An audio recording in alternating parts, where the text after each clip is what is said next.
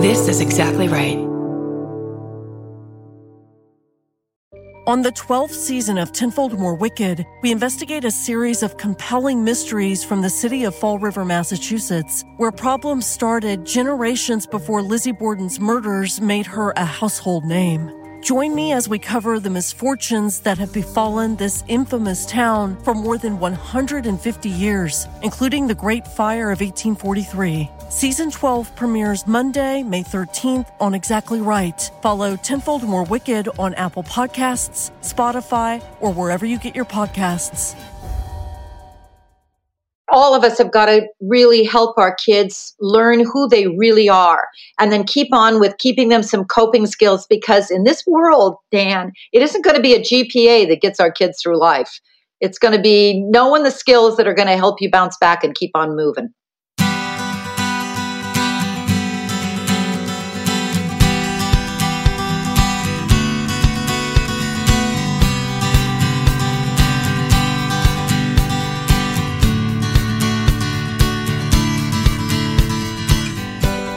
Welcome to the Parent Footprint Podcast with Dr. Dan. I'm Dr. Dan, your host, and let me tell you about our mission at Parent Footprint. It is to make the world a more loving and compassionate place, one parent and one child at a time.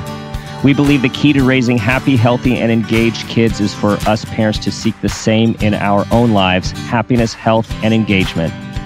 We firmly believe that awareness is the foundation for your vision of successful parenting, and with increased awareness and intention, we can be purposeful about leaving a healthy footprint on our children.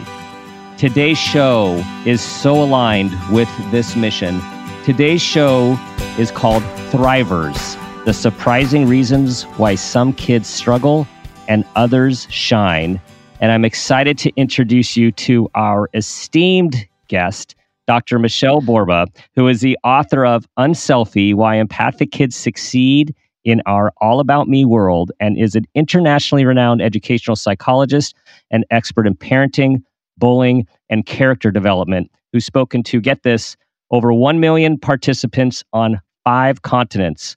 She's a regular NBC contributor. She appears regularly on Today. She's been featured as an expert on Dateline, The View, Dr. Phil, NBC Night News, Fox and Friends, Dr. Oz, The Early Show, and many others. And she lives in a warm place called Palm Springs, California with her husband, and is the mother of 3 grown sons, which means she has survived parenting for the most part. Dr. Michele, welcome to the show. Oh, thank you. I need to hire you as my new PR person. I'm so glad to finally meet you, Dan. Likewise. Okay, so your work, I just have so much to ask you about your work. We have, we have what you've been doing. We have your new book, and let's start with you, which is like, tell us about your journey to be focusing on these critical issues of identity development, character development, and all of everything that is so important to raising humans these days. Well, Dan, it wasn't an overnight process. It was 40 years, actually. Yes. And it took 40 years to write my last book. Notice the word last book, called Thrivers. It actually, it was a bizarre concept. I was in college at the University of California, Davis. I came home and my dad was so upset. He was pacing. He's really usually mellow, so I couldn't figure it out. He had a magazine in his hand and he looked at me, held it up, and it was a picture of a baby. He pointed to it and said, "Michele, don't buy into this stuff. It says here, you make or break your child in the first 3 years. And if that was true, I'd be dead today." And I looked at him and said, "What?" I didn't know anything about his background, honestly, because I'm an only child. He was older when he got married. I never met my grandparents. And he began to describe a story that was mind-boggling about his parents who had come over uneducated, non-speaking English. His dad worked in a coal mine, dirt poor. And then all of a sudden, his dad at age 2 passed away. His mom can't afford the children, has to put them in an orphanage. And somehow he thrived and survived. He said, the only way I made it, though, is because I had a librarian who looked at me and said, here's some books, Dan. Looks like you like books. I had a priest who kept giving me extra meals to just come and ring the bell at the church. I had the neighbor next door who knew that I was poor after they finally released us from the orphanage. He said, you got to go back and figure out how I made it. So turns out that the person at UC Davis, I changed my whole major into psychology, was the foremost authority on resilience. Her name was Dr. Emmy Werner. And for 50 years, she'd been trying to study the exact same thing. And she proved first 3 years are not make and break it. Resilient children are made, not born. We just have to add it to our parenting agenda. It's how my dad survived and why most kids are able to overcome adversity and keep on going. I love that. Do you hear that, everyone? You are allowed to make mistakes, and life is allowed to dish you a whole bunch of curveballs, and there's still more than plenty of hope about development.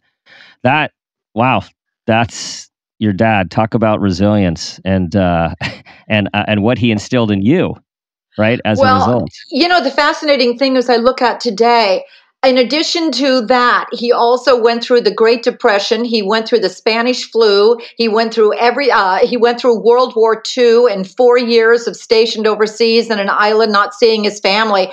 And he swears it was because he was instilled with some thriver traits from different people. It doesn't have to be, and I think this is critical, just us as parents. We got to surround our kids with anchors that are other people. Like it could be great Aunt Sally. It could be the neighbor next door. It could be a teacher. But all of us have got to really help our kids learn who they really are and then keep on with keeping them some coping skills, because in this world, Dan, it isn't going to be a GPA that gets our kids through life. It's going to be knowing the skills that are going to help you bounce back and keep on moving. Absolutely. Quick sidebar. I am a fellow psychology major at UC Davis. So we have that in common. Dr. Werner, unfortunately, was not there when I was there, to my knowledge. But anyways, I just wanted to share that. Back to this most important issue is, what you just said about Great Aunt Sally. The resiliency research, I mean, it stays true to if you have at least one person who believes in you and guides you, it makes a world of difference. Oh, it sure does. And we're finding that, even back to Emmy Werner, can you imagine 50 years of research trying to figure out, she started this research in the island of Kauai, and she identified kids who were suffering from enormous obstacles and trauma, from child abuse to schizophrenic parents to, domestic violence. And for some reason, a third of them were keep on bouncing back. And what she clearly discovered is that they had two things in common. Number one, that they'd learned protective factors from somebody, like how to cope, how to calm down. Learning a hobby seems to be critical. Spirituality or some kind of religion, if you were into that. But it was something other than going to school that kept you going. And the second thing is they all had somebody in their life who refused to give up on them. And if it wasn't the parent, it was usually a teacher. So, boy, that alone is, our kids need us now more than ever. It is an uncertain world. If not a pandemic, it's going to be something else. And we've just got to reset our parenting to realize this is what it's all about, helping your kid thrive. Right. And the other important statement that you made is, it's not about GPAs. And, we're living it, or prior pandemic, especially, living in this world where there is this craze for the GPA, and whoever came up with the idea that instead of obsessing over a 4.0, now you can obsess over a 5.0 and take 5 AP classes and all this stuff. It's like, we know that it's greatly impacted the mental health and the well-being of kids, and Challenge Success, of course, has taken on a lot of this work and basically coming out and saying, what matters about your college experience? Well, first of all, there's, over 5,000 colleges, universities in the country. So there's definitely more than one place for you. And critical, it's about fit, what your experience is. Yes. Who your people, where are you in the country? What do you want to study? What are your extracurriculars? Yes. And this is what matters. But we all get caught up with all of these these parental stressors that impact the way we raise our kids. And then, Dan, we get further and further away from who our kid is. In fact, when I was writing Thrivers and looking at Emmy Warner and some dozens of really other profound bits of research who keep studying resilient children, and I came up with 7 traits that they have in common. Now, you don't need all 7 traits, but the more you have, the better. But the first one is confidence, and that is exactly what you just identified. It is awareness, I'm defining it, of who you are, not what you want your kid to be. And that ability to know what your strengths are as a kid. I love reading, or I love science, or I love whatever it is. What happens is your child starts going in that direction. And we do know that the kids who have that ability to figure out what they love and what their strengths are more likely to keep on handling that perseverance and grit and feel more internally satisfied. I interviewed 100 kids when I was writing Thrivers across the country prior to the pandemic. And I asked them, each one was an hour interview individually. Tell me about your generation. And each one defined exactly what you said. We're the most stressed out generation. One kid just killed me. He said, I think the problem is we're being raised more like to be products as opposed to human beings. Mm-hmm. We don't have those qualities that help us get along and relate. And every child almost always use the word empty.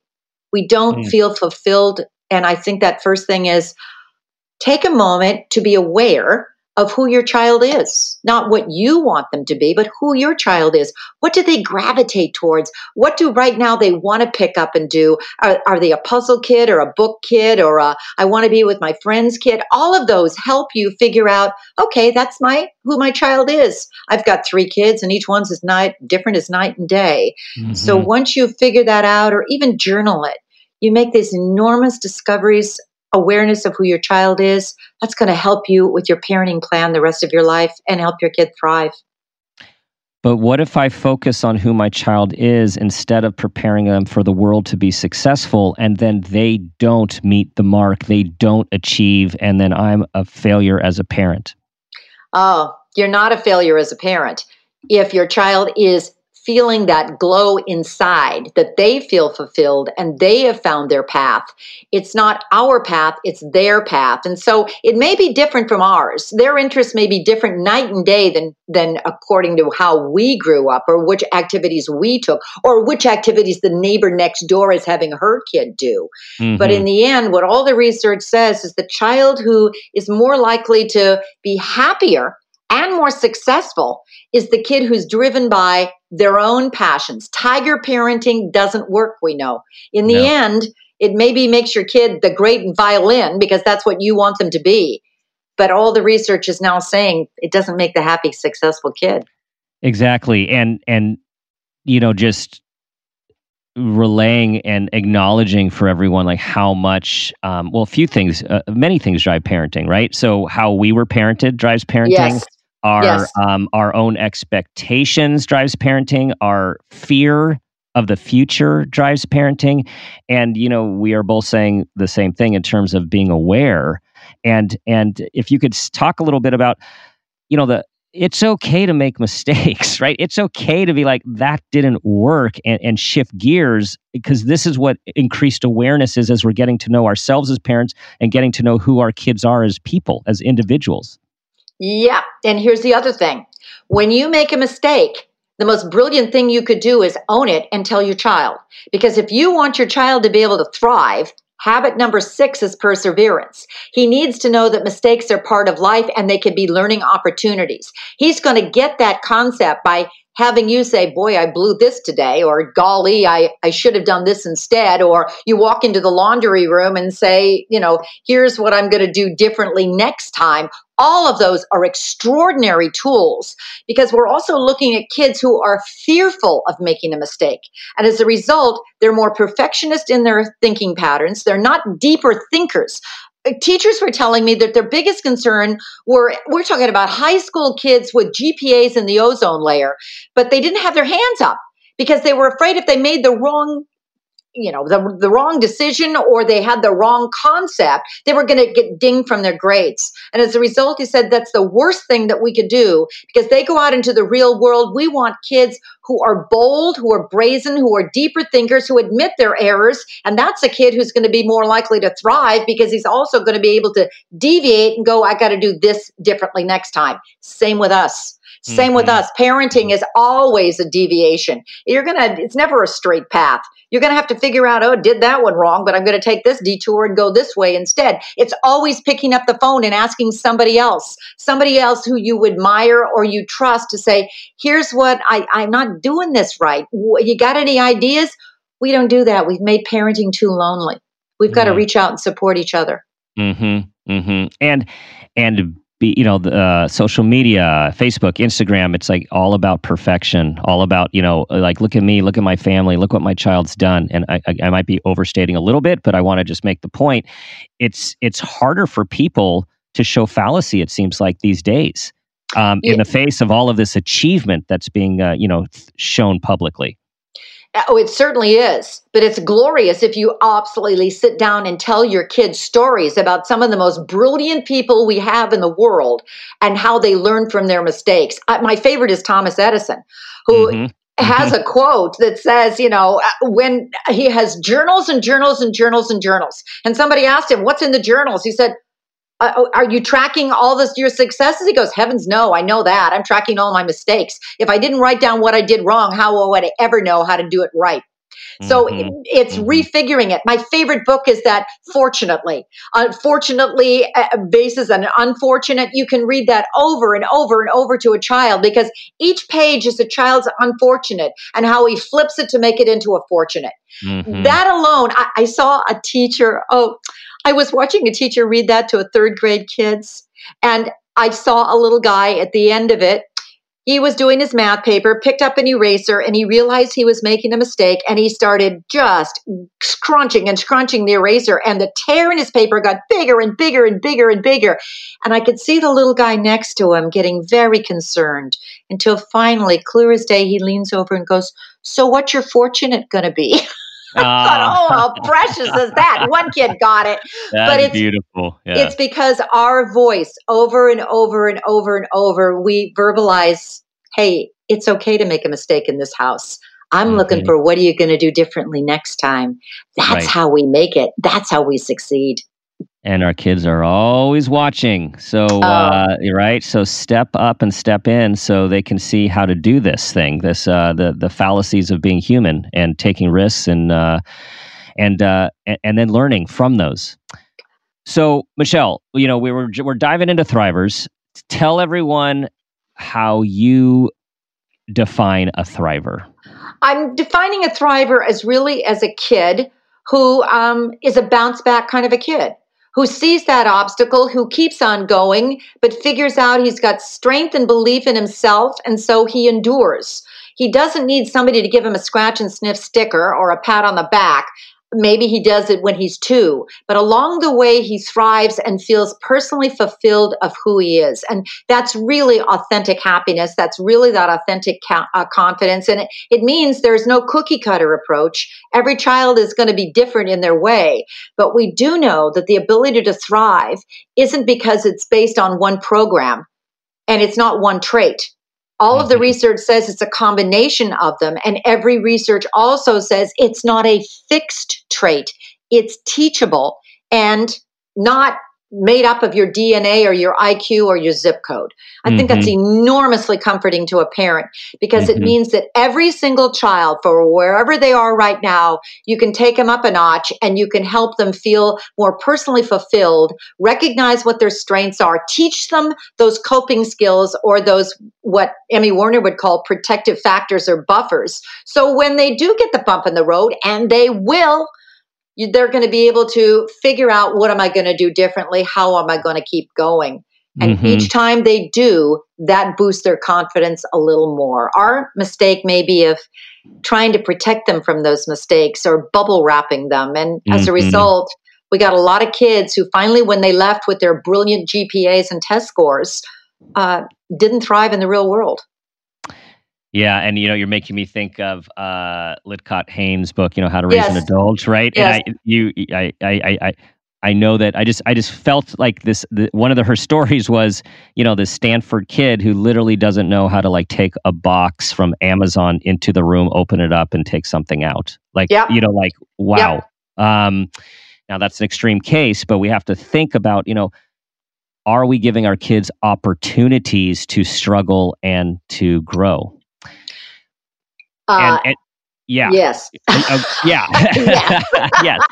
So, that's the question. I want to say that, so you've talked about, so you have 7 character strengths to help kids thrive. And you've already mentioned 2 of them, self-confidence and perseverance.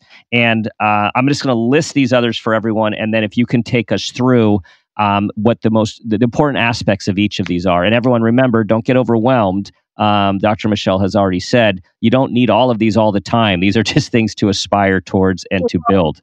And Dan, yes. Also, yes. Parent, this is a womb to tomb scenario. Yes. So this is your parenting agenda that we've kind of got. We never really got the, how do you help the kid thrive? We got the diapering. We got the, how to hook up the Baby Einstein tapes, which didn't do anything for our kids at all. But we didn't get the long-term plan of what do our kids need. So it's just in a different little agenda to think about. Mm-hmm. Now, Baby Einstein didn't give us what we thought, but it certainly did give us a little time away from our kids. They just weren't having the brain growth that we all were wanting them to have at the time. Okay. Self-confidence, empathy, self-control, integrity, curiosity, perseverance, and optimism. Mm-hmm. That's a great menu of skills and abilities. So talk us through them. You've already started to talk about self-confidence. Empathy is number 2. And empathy is there because, again, every bit of resilience research says that children who thrive have a social competence about them. They don't do it on their own. They realize that they need each other. And empathy is the trait that helps your kid learn we, not me.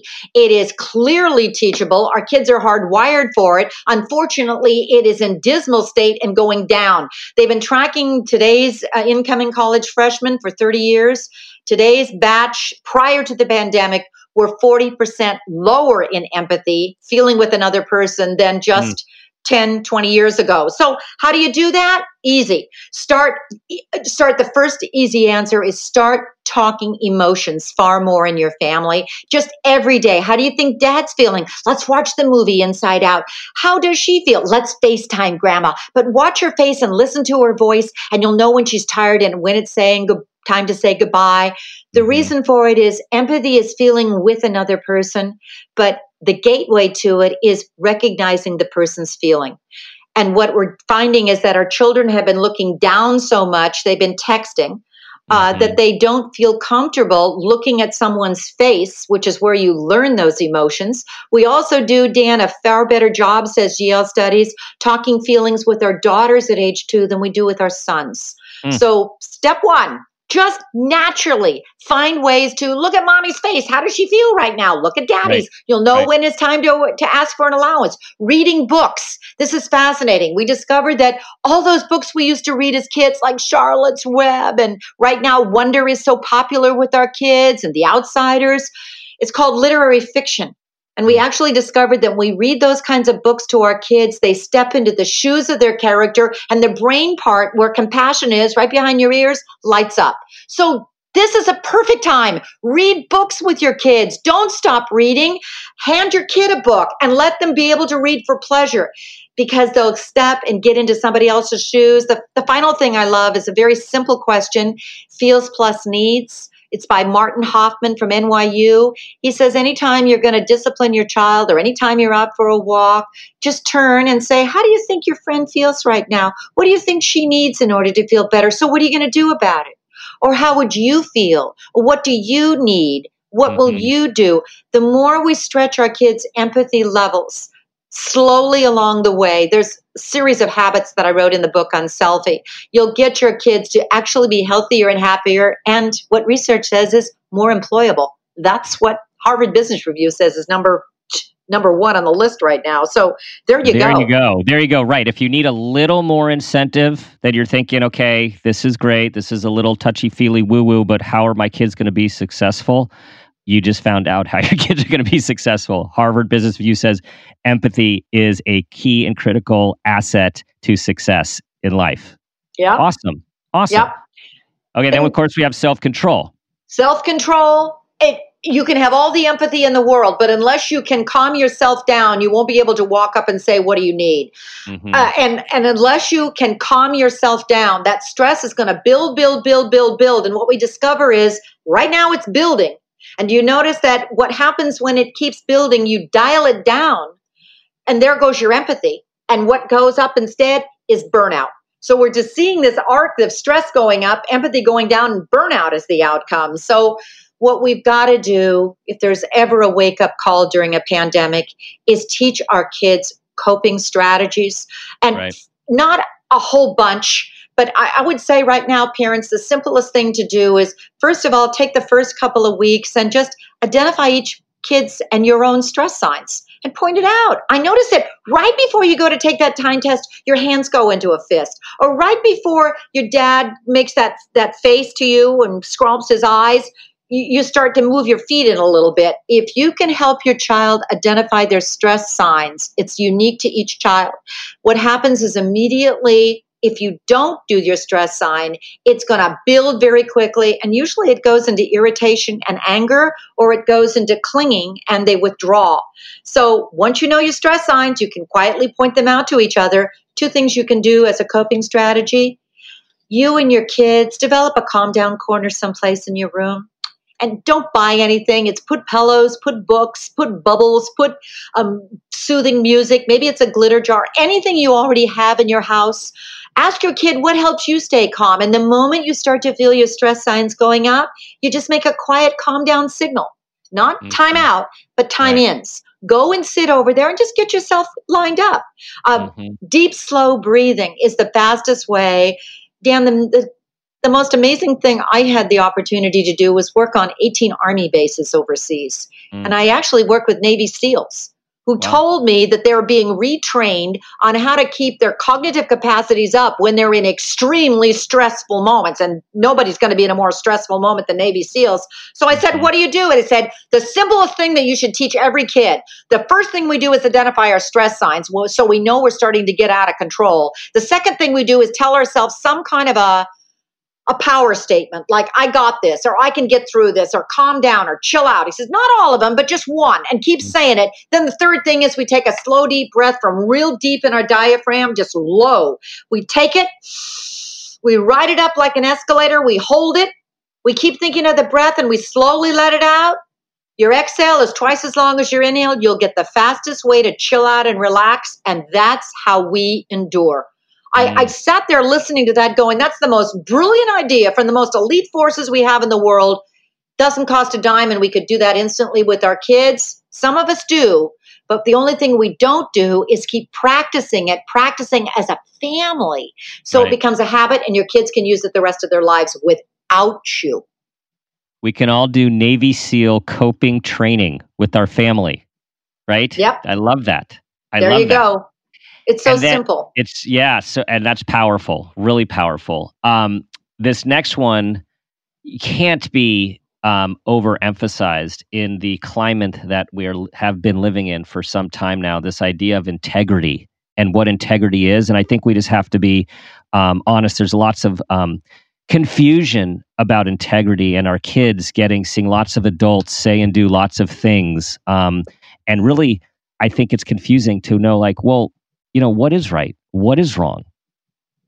Yeah, and what we've discovered is that thrivers in all of the research have a clear moral compass. So when push comes to shove and that adversity comes in, they're not so stressed out because they are able to make a quick decision because somebody has planted in their head, here's what we are, here's what we stand for, and it's about doing the right thing.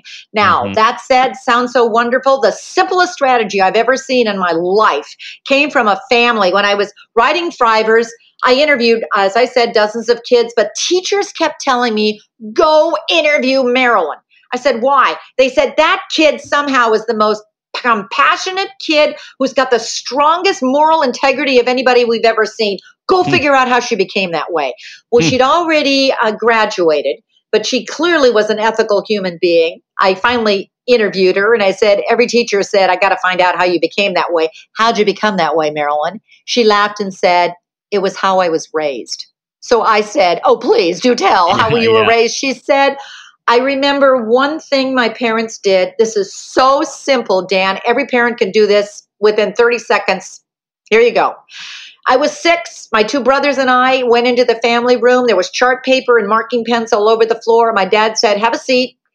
We popped some popcorn. We're going to take a conversation and figure out what kind of family we want to be and how we want to be remembered.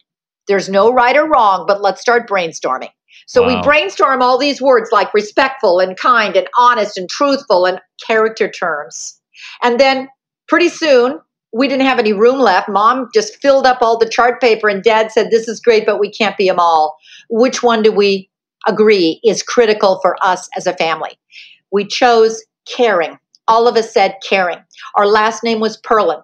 So that's how we became, she said, the Caring Perlins. I said, oh my gosh, that's wonderful. How'd you remember it? She laughed and said, it was impossible not to. My parents must have said it 50 times a day. Remember, we're the Caring Perlins. They drop us off. Remember, you're a Caring Perlin. We do these high-five packs. Remember, we're the Caring Perlins. They said it so much we became it. And I laughed and said, oh my gosh, there is every psych text right there coming through your mouth of moral integrity is planted internally by what our kids see us do and what our kids hear us say. Figure out the family values you want to be and plant them firmly because boy, do our kids need them. And that's the first step, integrity. I love that. I love that. We're going to remember about Marilyn and everyone think about, what family are you going to be? And what a great conversation to have with kids. Like what a great, transparent, so simple. Yeah. Okay, now we're at curiosity. Curiosity. Open. Yes.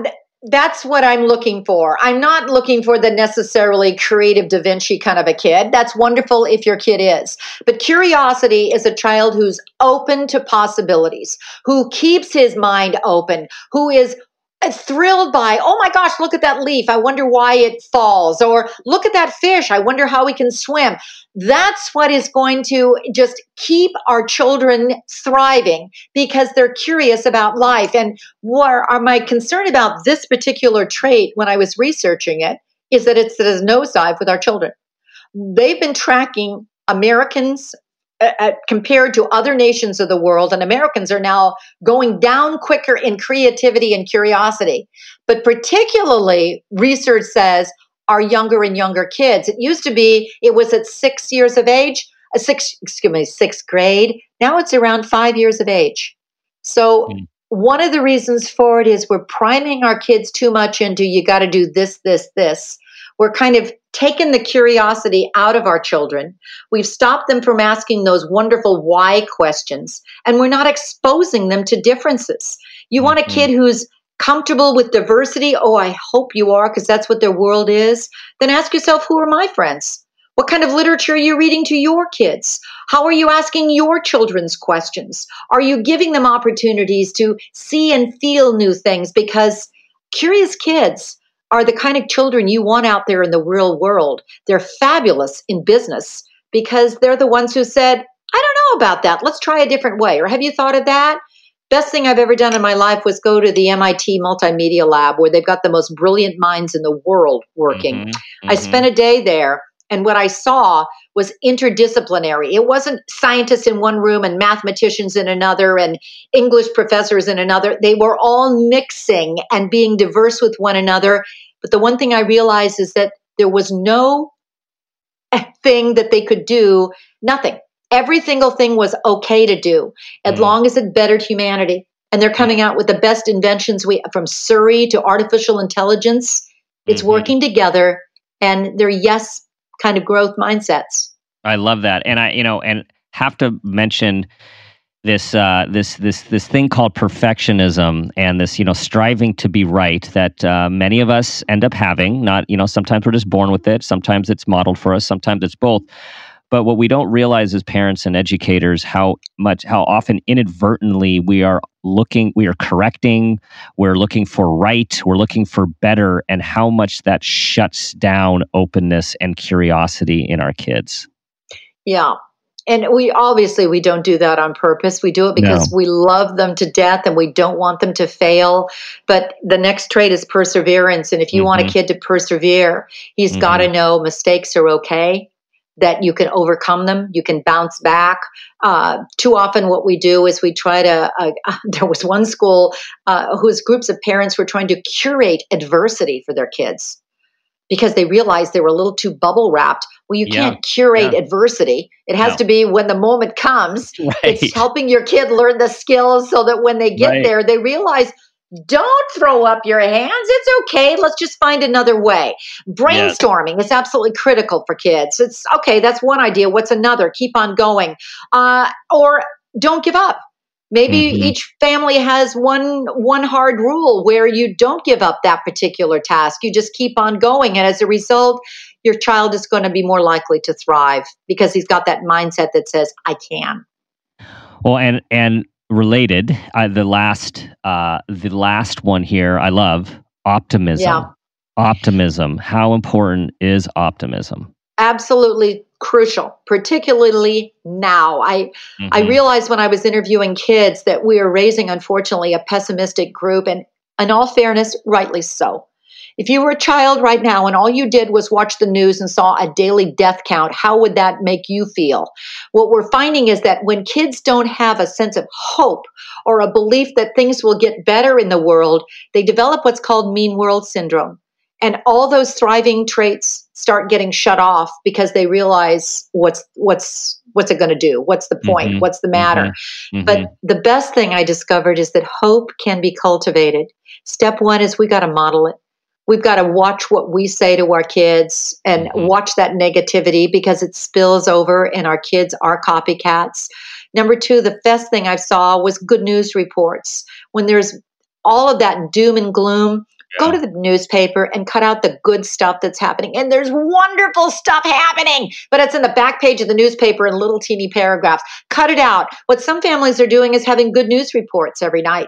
What happens is when kids hear stories about other kids who were doing well, a group of kids from Glenbard told me that they were so worried about their friends, and particularly those kids who were a little more depressed and couldn't get to the counselor doing distance learning.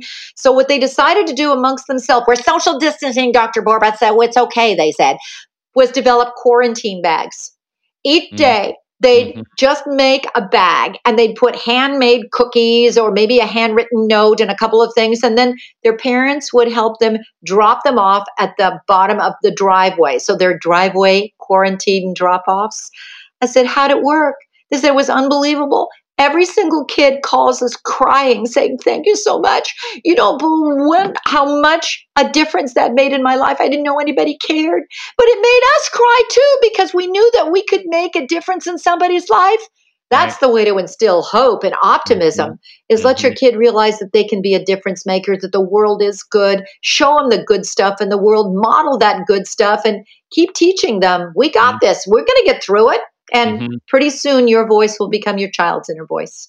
And it I love that example because it also shows them that they matter, they make a difference, and they can be open to receiving help from others when they need it as well. Yes. So those are the 7 traits. But what I also then tried to do is find actually dozens of ideas that are simple from sandbox to prom ages. Each one is age leveled. You just choose 1 or 2 ideas, no more than 2, or your kid will never let you read another book. But find the ones that'll work for you and keep doing it until you see that your child can do it without you. Then add the next trait and the next trait. That's how we raise thrivers. Awesome. And we do need to keep this manageable, right? So we don't get overwhelmed. And exactly. And this book has so much in it, and just know that, like Dr. Michelle's saying, if you implement one thing, that can make a difference, and then you can go on to another. And thinking of one thing, so 7 wonderful characteristics to cultivate in our kids. Is there one that you'd say, if you're really going to focus on one, I would focus on this one? Only because I'm passionate about it and it's my own thing. It would be empathy. Because I think right now the world needs to be together. Together is what's going to help your child thrive. He can't do this alone. Social distancing has really been impacting our children. The stress levels are up. Start with empathy because it's also going to build and nurture your whole family. And while you're doing it, keep looking at what your child's strengths are to build their confidence level. And those two, plus that self-control, I think those are really the trifecta of what they need right this minute. Mm-hmm. Nice. Beautiful. Okay, Dr. Michele, it's time. It's time for the Parent Footprint Moment question. I'm so interested to hear where you're going to go with this. So the question is, tell us about a time when you became aware of yourself as an individual or as a parent, and that new awareness had a positive impact on your child. Well, this is going to be off the charts in terms of what you've ever heard, I'm sure, but everything I've ever learned came from a kid. And this one was a 15-year-old who changed my life and actually the whole trajectory of my work and my parenting. I started all of this, Dan, with my concern of school shooters and school violence. So I wrote a bill on how to stop school shooting. I was at the state of California actually showing them how you would stop a school shooter. This was after Columbine. I was vaporized and exhausted. They actually did pass the bill later on, but I went into the hallway, got a drink of water, and I was kind of hyperventilating. I was so upset. And I heard this strange noise and saw that it was a 15-year-old, about a 15-year-old boy. He was holding up his jeans so they wouldn't fall down. I couldn't figure out why the heck is he in the Senate chambers. And he walks by me, looks me square in the eye and says, "Great speech, lady." Now, when a 15-year-old says that to you, it's like, what? And I pulled him over and I said, "What'd you like about that speech?" He said, "It was the stuff you said about teaching kids to care. That's the stuff we're missing, you know. That's what would make us better people. So you keep giving that speech, lady." I sat there going, oh my God. He started to turn and walk away. He turns around. He goes, "No, lady, you've got to promise me. You've got to promise you'll teach kids how to care, because that is what would have kept my brother out of jail." Now, that was my moment that said, that's what we're doing wrong. We're not being specific enough. We're telling kids things, but we're not showing them. We're not explaining the why, and we're not repeating it over and over again so kids do know. That moment was how I started writing on selfie and studying empathy and how I got to Thrivers. But it was a 15-year-old kid, and it was that awareness that I was wrong and he was right. That gave me the chills just imagining him telling you that. And and this is Columbine. This is a long time ago now. Yeah. That impacted you a long time ago. And clearly with your work and passion on empathy, I mean, a seed was planted right there. Yeah, because I went home and started looking at the research from the other way. What I was looking at was what is causing kids. How do you stop it is what I was failing to do. We're not in the preventative mode. We're always in the pickup mode. And the commonality over and over and over and over was exactly what he said. Teach kids how to care. They need empathy. That's the best tool that they have. And he was right. I wish I could find that kid, but I'll never forget him as long as I live. Now we won't either. So much great stuff. And, we didn't even have time to talk about Unselfie, which is a great precursor to this book. I mean, it's just like your quote, last book. I put that in quotes, air quotes. Your last book here is so, I mean, both books. I mean, just the idea that how we need to focus on empathy, compassion, coming together. And then in order to do that, we need to raise our kids in a purposeful and intentional way that have these goals in mind in our daily parenting experience.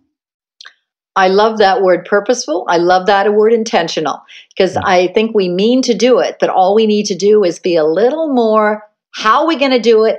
Add it to our plate, add it to our agenda. And when we're intentional, what it means is we'll be able to weave it in and have far more likelihood that years later our kids are going to be relaying at a family reunion the kinds of things that you're hoping you instilled in them. Michele, tell everyone where they can find your works, your book, your speaking, and all of that good stuff. Oh, thank you. The most important is on Michele Borba. That's my website. I'm a 1L Michele, so it's MicheleBorba. I'm at Twitter at Michele Borba. You can find me basically there, Thrivers and on Selfie, and all the other books I've written are on Amazon. Thrivers is coming out March 2nd, but I guess you can put it in advance order. And I get to go do the audio book. I'm recording it next week, so I'm excited. Oh, I'm glad it is going to be your voice because your enthusiasm and passion is contagious. It has to be read by you. Dan, you're very nice because the first time I tried to do on Selfie, I cried so hard in the first chapter, they got somebody else to record it. So I hope I do better this time. This is the time. That was just warm up. Yeah. That's resilience. You hear that, everyone? She's getting back on that horse to try again. Yeah. Thank you, Dr. Michele, for a great conversation and sharing your wisdom and this important work of raising thrivers to take us to the next generation and millennia of caring humans. Oh, you're welcome. You're so welcome. Thank you. Thanks for listening, everyone. I know that you benefited from the wisdom from Dr. Michele today and are going to go and learn more. Thank you so much for being a part of this community and sharing this podcast and our mission to make the world a more loving and compassionate place, one parent and one child at a time. You know how to find us and find the show. Check us out. Lots of wisdom among our shows. And you know what I'm going to ask you to do, and that is to intentionally work on being the parent, the person you want your child to become. And as always, ask yourself the guiding question, what footprint do you want to leave?